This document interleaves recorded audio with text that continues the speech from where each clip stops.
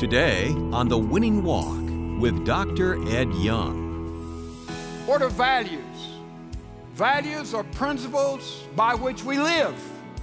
And evidently, as we look at America at this moment, we see that we're in desperate trouble because of what?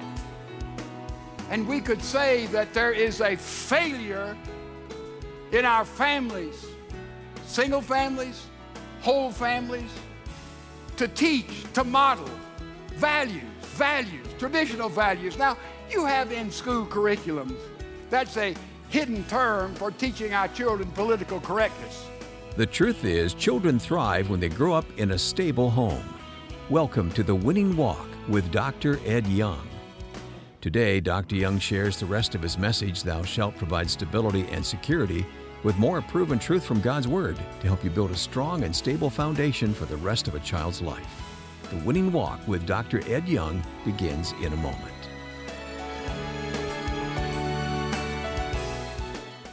Now here's Dr. Ed Young with today's message, Family Values. We're going to get bad news. You leave, you say, that was a bad news sermon. It's going to be bad news all the way through. But we had 2 other weeks as we talk about parental guidance, and we'll shift from bad news to good news, and for practical ways that you and I can build a healthy family in the 21st century. So just stay with me with the bad news, because you got to have bad news all before you can ever have good news in the first place. Our scripture is bad news that fits the bad news we're going to be talking about. So open your Bibles, if you would, to Jeremiah chapter 17. I'll begin reading with verse 9, then I'll skip and read to verse 13 following. The heart is more deceitful than all else and is desperately sick. Who can understand it? King James Version, the heart is wicked, deceptively evil. Who can know it? I, the Lord, search the heart. I test the mind, even to give to each man or woman according to his or her ways, according to the results of his deeds. Verse 13, all who forsake you, that's the Lord, will be put to shame.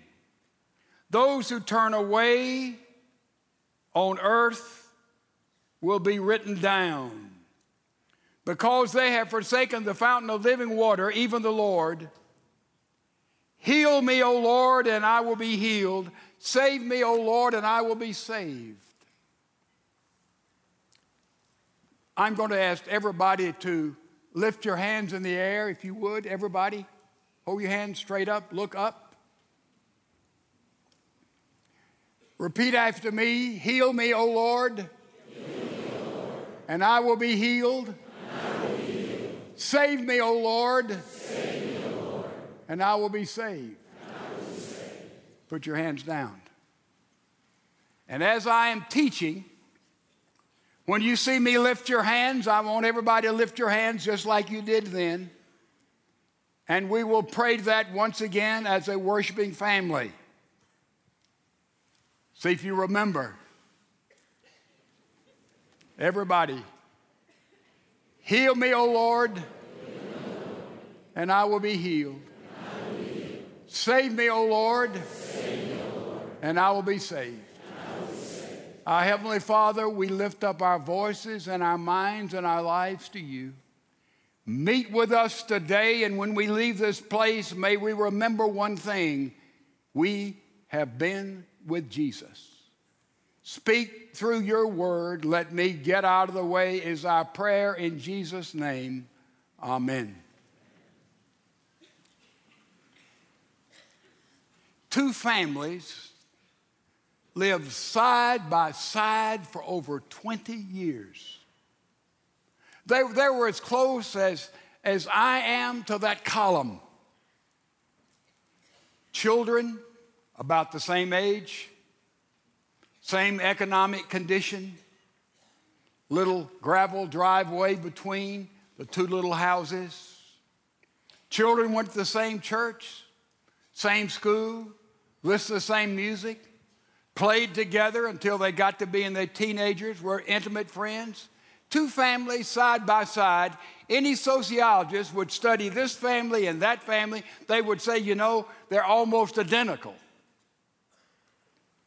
But the outcome of one family, and I know both of these families intimately, was absolute disaster. Child after child, son and daughter, lives that would break the heart of anyone.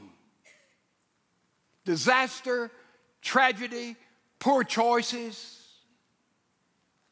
disease, violence, criminals, one family. You read about that family, you would say, I've just never heard of anything quite as tragic as this. The other family, their sons and daughters, my goodness, magnificent. Everyone almost an Horatio Alger story. Man, how they made good choices, how they married the right person, and the grandchildren came up, and all the legacy left behind of joy and fun and celebration and worship. Just a fabulous mom and dad and children and grandchildren. And that family, you'd say, boy, that's the family. I would like for my family to be like that family. Boy, what a tremendous outcome. Two families, side by side. Economically, socially, educationally, vocationally, any way you look at them, all alike, one outcome, chaos. Another outcome, magnificent. What's the difference? Somewhere it boils down to family values. Family values. Somewhere it comes back to parenting. Parenting.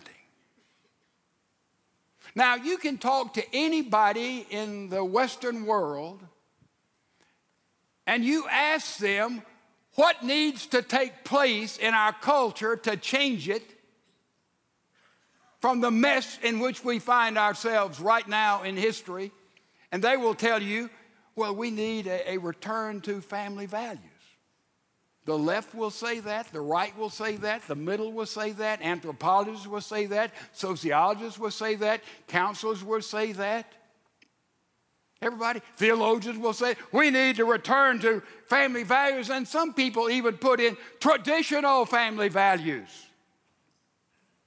Every politician, every person in public life, every person in every endeavor will tell you, oh yes, we need to return to traditional family values. Now, the problem becomes, and when you begin to ask, what values? Where do you get those values? Whose values do we teach, do we live by? And then if you really want to get into a maze, look up in any scholarly work or look up in Mr. Webster a definition for value in the ethical sense, and you run into all kind of definitions. In fact, I've just sort of written one for myself. What are values? Values are principles by which we live. My definition. Principles by which we live. And evidently, as we look at America at this moment, we see that we're in desperate, desperate trouble because of what? Where are we today? Why is it that 135,000 high school students every day carry a concealed weapon with them to school? Why is that? Why is it that 48% of those who teach in junior high and high schools, our wonderful teachers, are contemplating leaving the profession they were trained and the profession they love because they are afraid of their students and they cannot keep order in the class in order to impart information? Why is that? Why do 24% of our boys and girls from the first grade to the senior year try to go the entire day in school without going to the restroom because of fear they'll be molested or embarrassed? Why is that? And we could go on and on. And we could say that there is a failure in our families, single families, whole families, to teach, to model values, traditional values. Now, you have in school curriculums values clarification. Now, that sounds good. You know, my son, my daughter's taking values clarification. That's a hidden term for teaching our children political correctness. So don't buy that bill of goods. And so the debate is there right now in the public arena. Whose values? What values? Where do they come from? Now let me do something that is foolish and bold. Exceedingly foolish and exceedingly bold. I'm going to try to trace through Western civilization the transmission of values from the first century all the way till today. Now, I don't want someone to say, well, you left out. Well, hello, how long would you like to be here today? To trace the transmission of values from the first century all the way to today. Here we go. From the first century for 100 of years, no one doubted of any significance where you get values, where you get ethics, where you get what is right and wrong. You look up, that's where you get it. You look up to God. You look up to transcendence because values were absolute. Now, people did not follow them perfectly. There was some little minor debate, but nobody of significance really doubted where the source of values were. What was right and what was wrong, that was not in the discussion. The Jews looked to the Old Testament, the Torah, there's values. Christians looked to the New Testament and the early church, taught by Jesus, Paul and Peter, etc. There is values. Even the philosophers, the Greco-Roman world, they looked at natural law and said by the givenness of creation and nature, you can see transcendent values that come from the Almighty. So you have hundreds of years from the first century forward that it was built into Western civilization. What was right and what was wrong, you look up and that's where you got values, ultimate meaning and principles of life. And that is what you would teach and transfer from generation to generation with enthusiasm and with confidence that if these values were lived out, that life would make a difference and the whole society would move in the right and proper and godly direction for hundreds of years. We came up with that, so many of us. All the myths that we would read, they had a hero and a heroine. All the folklore had heroes and heroines.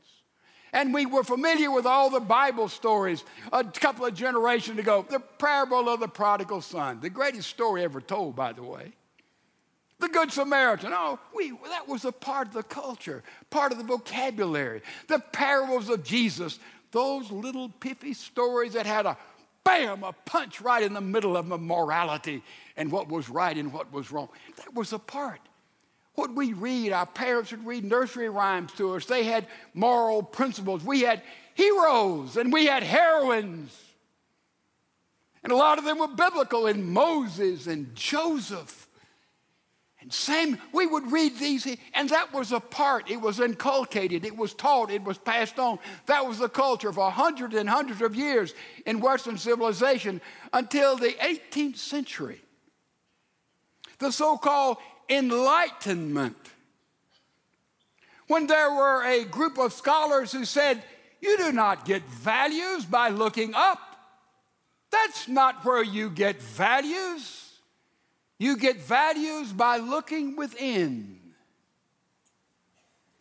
Let me present three of these scholars. Listen carefully. Immanuel Kant. Immanuel Kant said, you don't look up, you look within, and you decide what is right and what is wrong, what your ethics are, what you do and what you do not do, by looking to your mind. You can figure it out. You're a human being. Just think it through. Look all the premises down. You can decide and you'll come out right every single time if you simply use your mind. Look to your mind. And so that was proposed, that was written about there in the 18th century. You say, well, what does all this have to do with us? Let me tell you something, ladies and gentlemen. If you hadn't figured out yet, what is in the classroom today will be on the streets in just a few years. Don't forget that. So these are just ancient philosophers. Oh no, stay with me. That was the beginning of rationalism. Look to your mind. That's where you find values and ethics and what's right and what's wrong. Then another guy came along, Rousseau. Rousseau came to the picture, and Rousseau said, you know, Kant is right. You don't look up to transcendent values from the Almighty or biblical values that are written down. He said, you don't look up. Man, that's old-fashioned. We are enlightened. But he said, don't really look to your mind to figure out what's right and wrong. He said, look to your heart, your passions. If it feels good, it must be okay. You heard that? It must be all right. Look to your heart. And Rousseau taught that a child was born, a baby was born with a pure heart, a beautiful heart, a clean heart. And parents and others that try to influence that child, corrupt that child, just let that child express themselves all the way through the years, all the way through, and just let them go the way they want to go, using their emotions and their feelings and their heart, and it will be a pure rose that will be formed, a beautiful life. That's what Rousseau taught. Modern education. Somebody said Rousseau didn't have any children. Oh, yeah, he had four. He had four by a peasant girl who was illiterate, and he systematically disinherited all four of them because of their lives. Follow your heart. Don't look up, look within. Don't look at your mind, but look at your heart, look at your feelings, and this is romanticism. Now, the third guy came along, Friedrich Nietzsche came along. He said, I'll tell you here, but the 17th century is not right. In the 18th century, Nietzsche, he came along and pushed us to another area. He said, look to your will to decide what's right and wrong. And he talked about the Superman, or the German said the Overman, the Superman, the Superwoman. To decide what's right and wrong, you just assert yourself. You just show your muscles. That's how you decide. And might makes right. This was the philosophy of Adolf Hitler. He was a Nietzsche follower down to the core. And Hitler adopted the saying that you'll see on your screen of Nietzsche. Look at it. The strong have the right to rule any way they see fit. It is might makes right. And it is the doctrine of perfectionism. If you assert yourself, you decide what you want. If you're strong enough to get your way and to do it, that makes it all right. See, I didn't break any law. That's what the German criminals at Nuremberg said. I didn't break any German law. I just used the might of the Third Reich.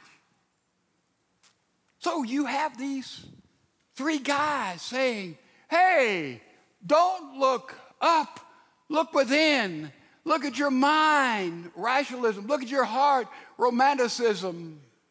Look at your will, perfectionism, the Superman, the Superwoman, and you decide. And you see Nietzsche. You see all of these philosophers, their seeds have been spread all the way through our culture. Talk to somebody who's a humanist. Talk to somebody who's away from God and away from the church. They ask them how they determine what is right and wrong. They say, well, I just use my mind. And, I just follow my emotions. If I can get away with it and do it and nobody finds out, man, I'll just assert my will, right? What is the results of this? I don't know about you, but my moral compass is broken. I will confess that to you. My moral compass is broken. I look to my mind, I look to my feelings, I look to my strength, all of that, and decided ethics, what's right and wrong. My compass is broken. And ladies and gentlemen, your compass is broken too. And the compass of America is broken too. And we are in a catastrophic mess. You see the erosion of adopting portions of this kind of thinking that's taught in our colleges and universities and some high schools all across America. It has come down to us today, and we see the rationale of where we are in our culture, in our America. It comes right down to this. Right down to this moment. It was a gradual thing, erosion. It was gradual. And it went all the way, we could see a little decline into the 1960s and 1970s. Some of us remember, have read about Haight-Ashbury, little section of outside of San Francisco, 1960s. The Summer of Love, remember it? The Summer of Love. Free drugs, free love, free food. Man, over 100,000 young people gathered there in Haight-Ashbury. Man, let the good times roll. It's party 24/7. Oh, that was it. And the music was the Beatles. Oh, the Beatles, oh man. And John Lennon became a superhero of the culture of love. But notice what his son wrote about John when he had left the family, his initial family, and had begun to live with his mistress Ono. And look what his son wrote about him, Julian Lennon. He said, how can you talk about peace and love and have a family in bits and pieces? No communication, adultery, divorce. You can't do it. Not if you're being true and honest with yourself. He was a hypocrite. Dad could talk about peace and love out loud to the world, but he could not show it to the people who supposedly meant the most to him, his wife and son, Julian Lennon, who was abandoned by his father, John Lennon, when he was 5 years old. Be careful who we honor in the music world, in the political world, in the religious world, in the business world. Who in the world would think America would look to a Donald Trump as some kind of model in the business community because he happens to be worth $1 billion? What kind of egotistical model do we have before us? Where are the heroes? Where are the heroines? Oh, it just continues to slide. Look at a study recently by UCLA, no citadel of conservatism. They surveyed teenagers from 1997 to 2007. In 1997, teenagers, and they surveyed thousands of them, incidentally. This was the order of values, priorities in their life. Community feeling, benevolence, image, tradition, self-acceptance. 10 years later, look at our teenagers. What's their order? Fame. Oh, achievement, popularity, image, financial success. What happened in 10 years to our teenagers? YouTube, Twitter, Facebook, social media. All of a sudden, all the values of our kids were turned right side up because mom and dad basically were asleep. Because dad says, man, I want to be a corporate man, a company man. And he strives and he works and he neglects the wife and children and give them the leftover of their time. And then when he reaches some kind of area of success in his chosen field when he's 40 or 50, he looks back and said, oh, I would give everything I have if I could go back and have time with my kids and not neglect them as I did. We don't need more company men. We need more family men.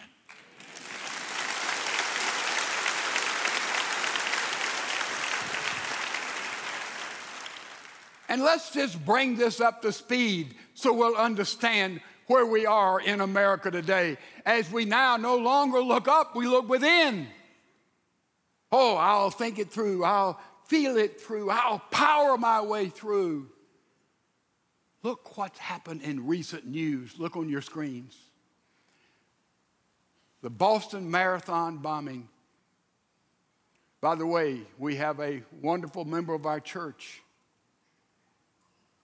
who was one of the tragedies there. Her son was slightly injured. She was at the finish line.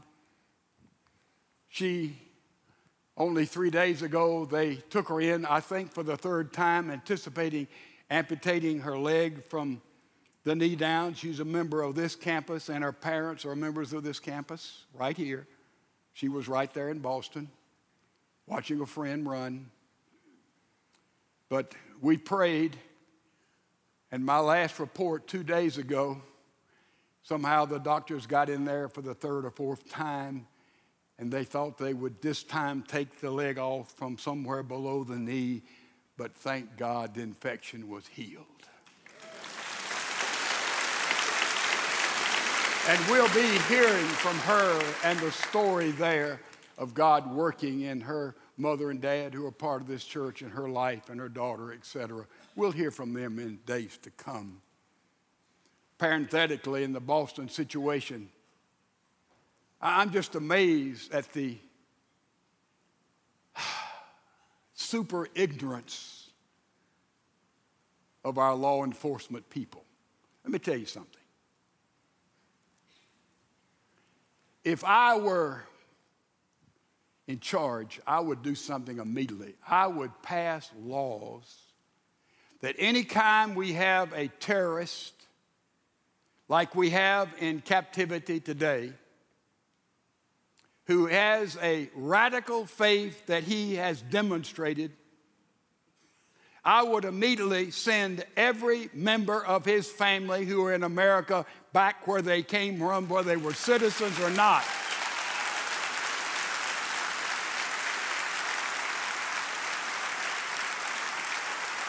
I would take every person who has associated with him or is a part of that radical belief, regardless of what they said, and I would also send them home packing.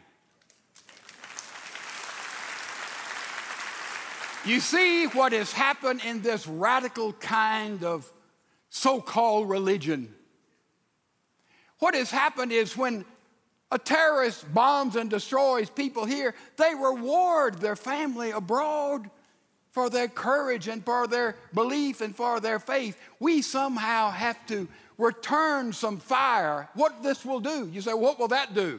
No, it will do one thing. Hopefully that the families of those who are here, who see a member of the family being radicalized, will say, hey, son, you had better straighten up. It's going to affect every single one of us. I think that might be a little bitty deterrent that we could put in practice. That's parenthetical. What is going on? Jodi Arias, look at her, convicted of brutally murdering her boyfriend. She just stabbed him 27 times and virtually cut off his head and shot him for good measure. What kind of thing is that? 8-year-old Leah Fowler was fatally shot by her 12-year-old brother. 19 people shot by a teenager. Mother's Day parade in New Orleans. Convicted cop killer Jeffrey Williams, executed. Dallas area Bank of America robbed twice by 2 brothers. You want more? Let's bring it right up to speed. Look at it. Sunday, May the 11th, A man was shot outside a washateer on West Road. Monday, May 13th, right of the date, a Houston Alief boy comes home from school to find all 3 family members shot in his home. Thursday, May 16th, man found shot to death outside a Houston hotel. Thursday, May 16th, 3 men robbed a man as he unloaded groceries in the driveway in Sugar Land. Thursday, May 16th, a Houston teenage girl was charged with murder of a man she doused with gasoline and burned alive. And I wanted to go through some of this. And I hope you'd say, stop. Hey, I've got enough. I get it. Hold back. I can't take anymore. You see, we don't listen much to this news. It just overwhelms us. It's too big for us. We can't put our arms around it. We have no understanding of it. And I wanted to go down and down and down and down, and I could do it all afternoon. You know I could, one after another, to finally we'd say enough. Enough. I didn't even have to get into the area that was not reported of the little 6-year-old girl who was taken by some little older boys, 5, 6, and 7, and held in a garage for 2 hours and molested. And her daddy says, I hate this. I hate those kids. I hate their parents. I hate this. What have they done to my little girl? And those kind of things are not reported.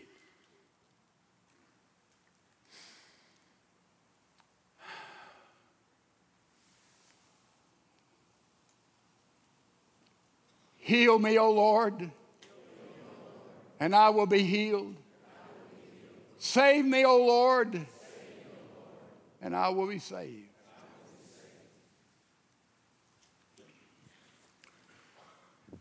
Let me introduce you to 2 fathers. Some of you know them. Let's look at them at a different light than maybe you have ever seen them before. 1 Samuel, we have a father by the name of Eli.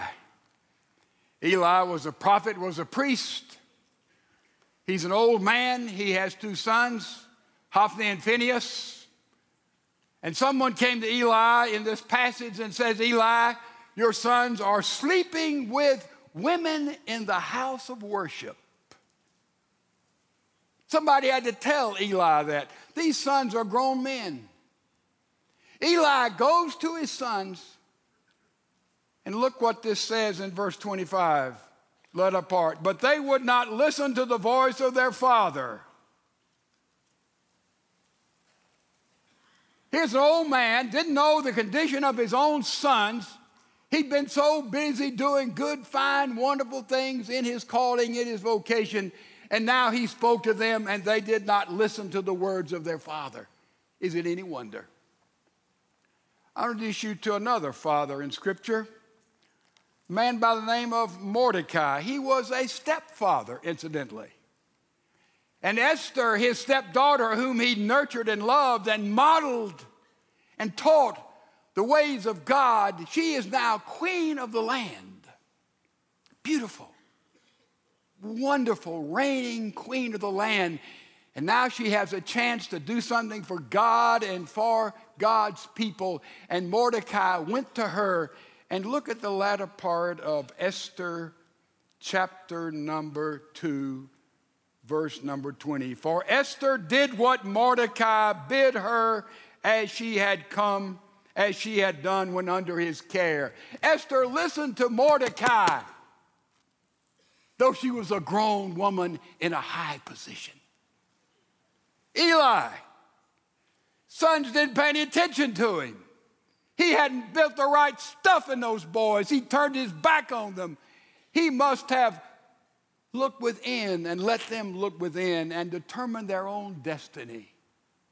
Mordecai had built the right stuff in Esther, and Mordecai gave counsel, and she listened to Mordecai just like she had when she was brought up in that home. As a stepfather, he disciplined her and loved her. What a difference. What a difference. Now I want to show you something that I didn't pick up on until Saturday. Yesterday. Look back at our scripture. This will stagger you. Our scripture, Jeremiah chapter 17, Look at verse 20. It says, I, the Lord, search the heart. He's already said the heart is deceitful, deceptively wicked. Who can know it? We agree with that. Your heart, my heart. Then he says, I search the heart. The heart. I mean, people who make decisions with their heart and their feelings, Jeremiah is talking about the same thing that, we've already looked at him. That's what Rousseau was talking about, wasn't it? You get your morals and your ethics by your heart. Jeremiah predated Rousseau. Look at the next verse. I test the mind, says the Lord. Me. It seems like Jeremiah has predated Kant, who said the way you get your ethics is look at your mind, rationalism. He'd already anticipated that. And look at the rest of the verse. It says, even to give to each man according to his ways, according to the results of his deeds. Well, that sounds like Nietzsche. I just assert myself. I decide what is right by my own power. Isn't it something?